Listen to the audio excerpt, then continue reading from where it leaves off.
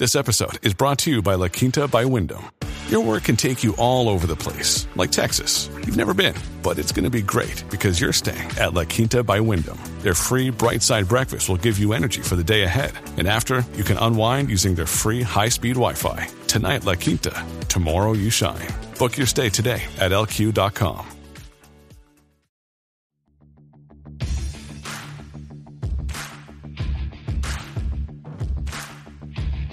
Hey, I'm Ryan Mallory, and this is my Swing Trading the Stock Market podcast.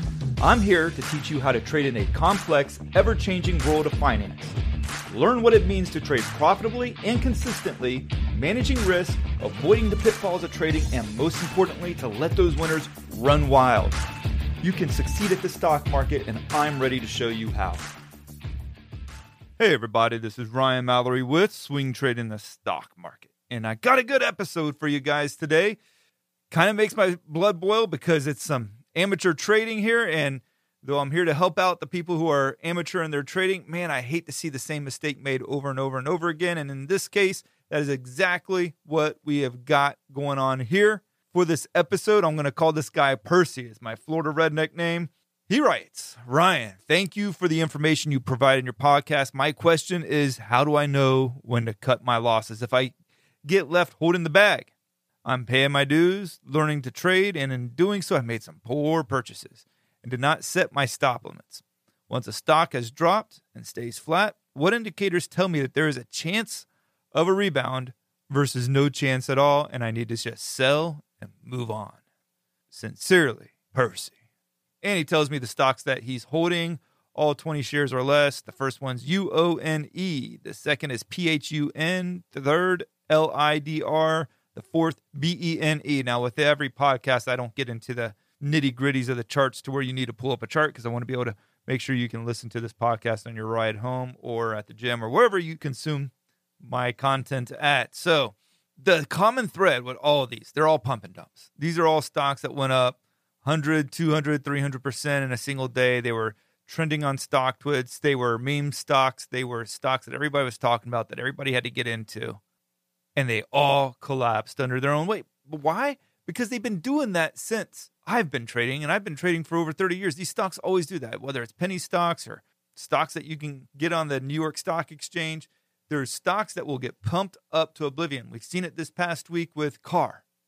We've seen it with Bed Bath & Beyond. What happens? Everybody rushes in at the open. Everybody thinks that they're going to make their money, and they all get left holding the bag. And they don't understand why. They think, well, the market's rigged. No, you're rigging yourself, man. You're making it to where you can't succeed in the market because of the poor decisions you're making. It's not rigged at all. Definitely not in the way that you think. When you take a loss, it does not mean it's rigged. I've taken losses. I've taken losses plenty of times. And I never feel like that the stock market's rigged because of my losses that I take. It's a horrible excuse to cover up some major flaws in a person's trading. So before I start to answer his questions, what am I drinking?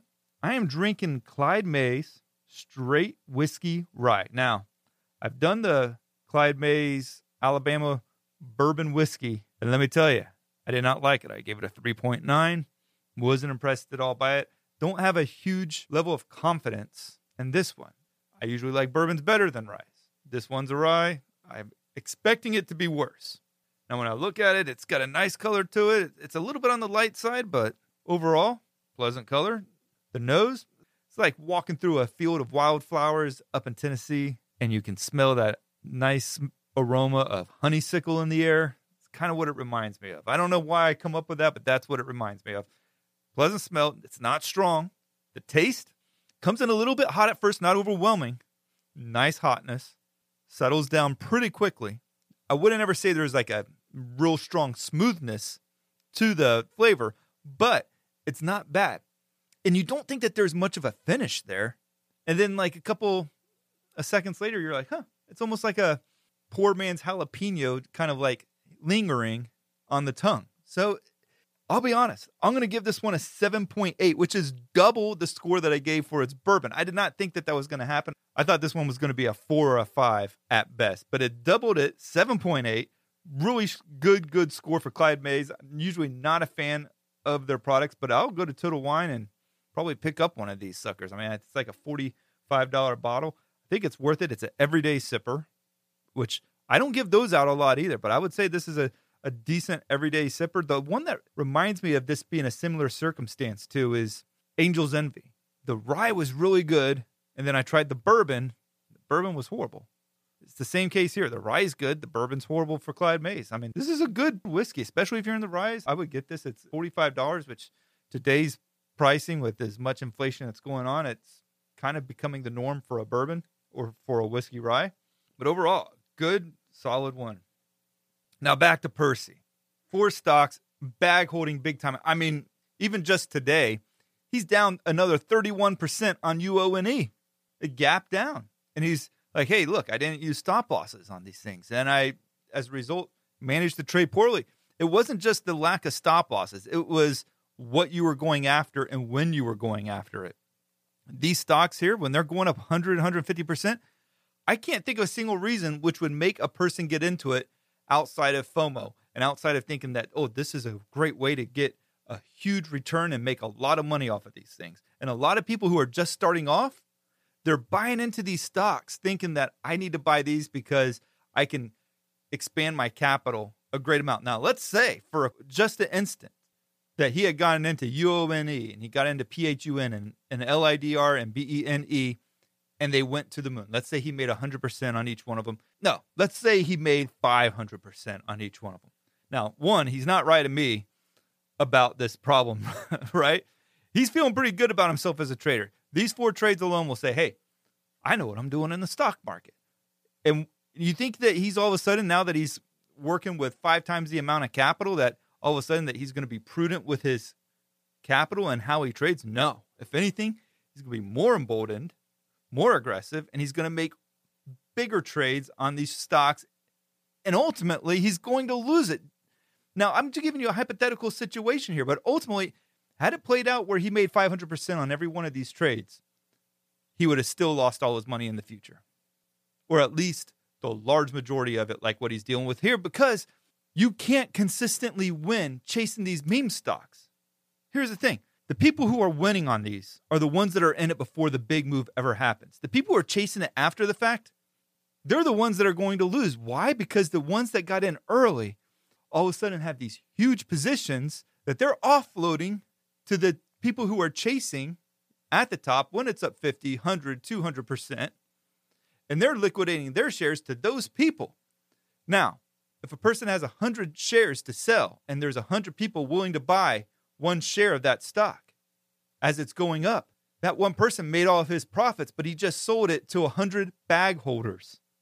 Bag holding is an industry on the rise right now. I mean, there are so many people out there that are bag holding stocks, and it's for this very reason that they can't stop FOMOing. And it's really a result of being a lazy trader. You're waking up, you're saying, okay, what's the biggest gains this morning? And you're looking at what the message board is saying, and person ABC is saying, the stock's going to the moon, it's going to colonize Mars. And you start to believe it because you want to believe it, not because the chart actually says it.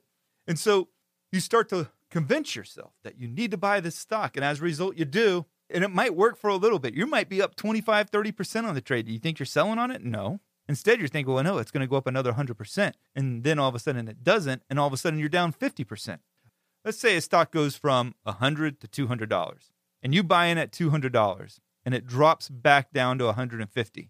Well, the stock's still up 50% on the day, but you're down 25%. And in order to make that 25% up, you need to make 33% on your next trade just to break even. Kind of sucks, doesn't it? But it is. It's a very lazy way of trading. And I'm not trying to just beat the crap out of Percy here. I'm really not. But it's called tough love. And Percy needs some tough love here. He's got to stop trading these things. You got to stop trading the DWACs. You got to stop trading the UONEs. You got to stop trading what the Baskin-Robbins flavor of the day is. Because you're looking at a stock after it's already made its move and thinking that there's another big move to be made. No, you're looking at the big move. And yes, there'll be some stocks that go crazy like your GameStops and your AMC from time to time, but those are one out of many that do not make those kinds of moves. And so when you're getting into PHUN or LIDR or BENE, you're hoping, yes, it's the next GameStop. Most of the time, it's not the next GameStop, and you're just whittling away your capital. And notice, I'm not really even talking about the fact that he's not using a stop loss. Yes, I think you should use a stop loss on every trade. even if you're crazy enough to get into one of these things. But I don't think they're that effective in these kinds of trades because of the fact that if a stock's already up 200%, where are you putting a stop loss on a stock that's up 200%? You can't. I mean, you're going to put it on like a 20% stop loss. You know how fast it'll shake that out probably and go right back up again? Or maybe it doesn't. Maybe it goes back down and yes, you're down 20%, but at least you're not down 50 or 60%. But either way, you're using a stop loss or you're not using a stop loss. It's almost impossible to effectively manage the trade on these pump and dump trade stocks that are being promoted by the Wall Street bets crowds that people FOMO their life savings into. You just can't do it. So the other interesting question here is that Percy asks me, yes, I'm paying my dues and I've made some poor purchases and that did not include any kind of stop loss. And he says, once a stock is dropped and it stays flat, what indicators tells me that there's a chance of a rebound versus no chance and that I need to sell and move on? Here's the other thing. Indicators are not going to make you rich and they're not going to save you when you make bad decisions. Indicators are a derivative of price action. My question to him would be, why are you still holding on? What's your timeline for deciding whether or not this thing's going to bounce? And do you really think there's going to be another epic run?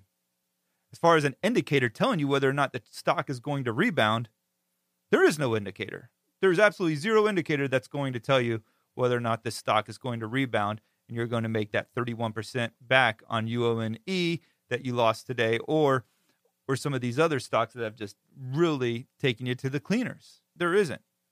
These things are a pump and dump. They got pumped up. The people who were in it before pumped it up so they could dump it to you and let the stock come back down.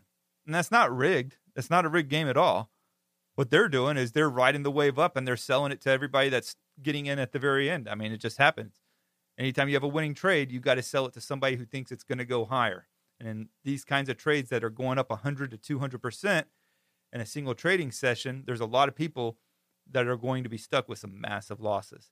Now, the good thing is he doesn't have a ton of shares in these trades. So while I'm kind of being rough on him a little bit, I want it to set the stage for him and his trading going forward. Like, look, man, you got to get serious about what you're doing. You got to protect your capital. I don't care if you're trading with $100 or $100,000. You got to get serious about protecting your capital. And if you don't do it with a small amount, you'll never do it with a large amount. And another point that I'd like to stress is that he's wanting to make his money back. And you always hear is like, oh, it's not a loss until you sell it. Well, no, that's not true. A lot of these stocks will never recover. There's plenty of stocks that never recover.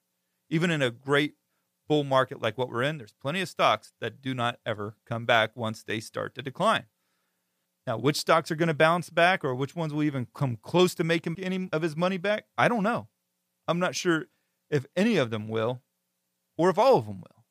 The thing is, though, is he still has capital in these trades and he's putting that money at risk for further declines when he doesn't even have an understanding whether or not the stock has a chance of going back up. Neither do I, because these things are just pump and dump schemes. They're the flavor of the day, and they may never be the flavor again. And so when you make some really bad trades, we still think that that money's out there for us to get back. Like, oh, we'll get a pardon or we'll get some forgiveness from Mr. Market himself. But the fact of the matter is that money can and likely is gone forever. And so, while I can't say specifically to these trades what they will ultimately do, I know enough to stay away from them. But as traders, when we make bad decisions, we can't say, okay, we were at point A, now we're at point B. How do I get back to point A? No, your point B that you're now at needs to become your point A, and you need to figure out how do you start making good trades going forward. And forget about where you were at because the market took that money. And start thinking, what is the best option for me to do going forward in order to have a history of making good trades? The other thing, too, is while you're waiting for that stock to come back, there could be 50 or 60 other trades that you could have made that probably would have helped you recover some of that money that were better trade setups, better opportunities. And instead, you're just waiting for these things to come back because you think that your restoration will come from these four stocks that have already destroyed you as a trader. Now, to wrap it up, make sure, one, to make better trade decisions, that you go to swingtradingthestockmarket.com and get all of my market research there. That's going to include the S&P 500 updates, the NASDAQ 100, the Russell 2000, plus all the FANG stocks, plus Microsoft and Tesla, plus my master weekly watch lists, my daily watch lists for the trades that I'm looking at each and every day, plus the most intriguing charts of the day, all at swingtradingthestockmarket.com. And in the process, you support this podcast. Now, we have learned from this podcast episode is one, don't go chasing after pump and dump schemes. I know I've said that in other episodes too, but it's always worth repeating. You can't go after these things. Second thing is there's no indicator that's going to tell you if you're going to make your money back. And let's be honest, when you manage the stock poorly and when you're seeing massive losses, it's not always the best idea to keep your faith and hope in those same stocks that just burned you to make that money back. You got to start looking at getting out of the trade and moving on to the next trade, because there are opportunities out there. Sometimes there's more opportunities than others, but nonetheless, you have to move on to the next trade. And in the process, you've got to manage the risk, use those stop losses, and don't go after these crazy pump and dump schemes. Remember, the money is made by anticipating the moves, not seeing the move that's already unfolded and saying, you know what, I'm going to get in now after it's already made the move. If you like this episode, I encourage you to leave a 5-star review. Make sure to subscribe so you get alerted every time I post a new podcast. I try to do about 2 of these a week. And make sure to keep sending me your questions, Ryan@SharePlanner.com. Thank you guys, and God bless. Thanks for listening to my podcast, Swing Trading the Stock Market. I'd like to encourage you to join me in the SharePlanner trading block, where I navigate the stock market each day with traders from around the world. With your membership, you will get a 7-day trial and access to my trading room, including alerts via text, email, and WhatsApp. So go ahead, sign up by going to shareplanner.com/trading block. That's www.shareplanner.com/trading block.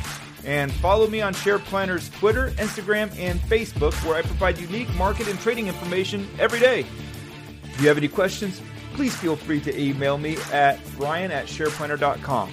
All the best to you, and I look forward to trading with you soon.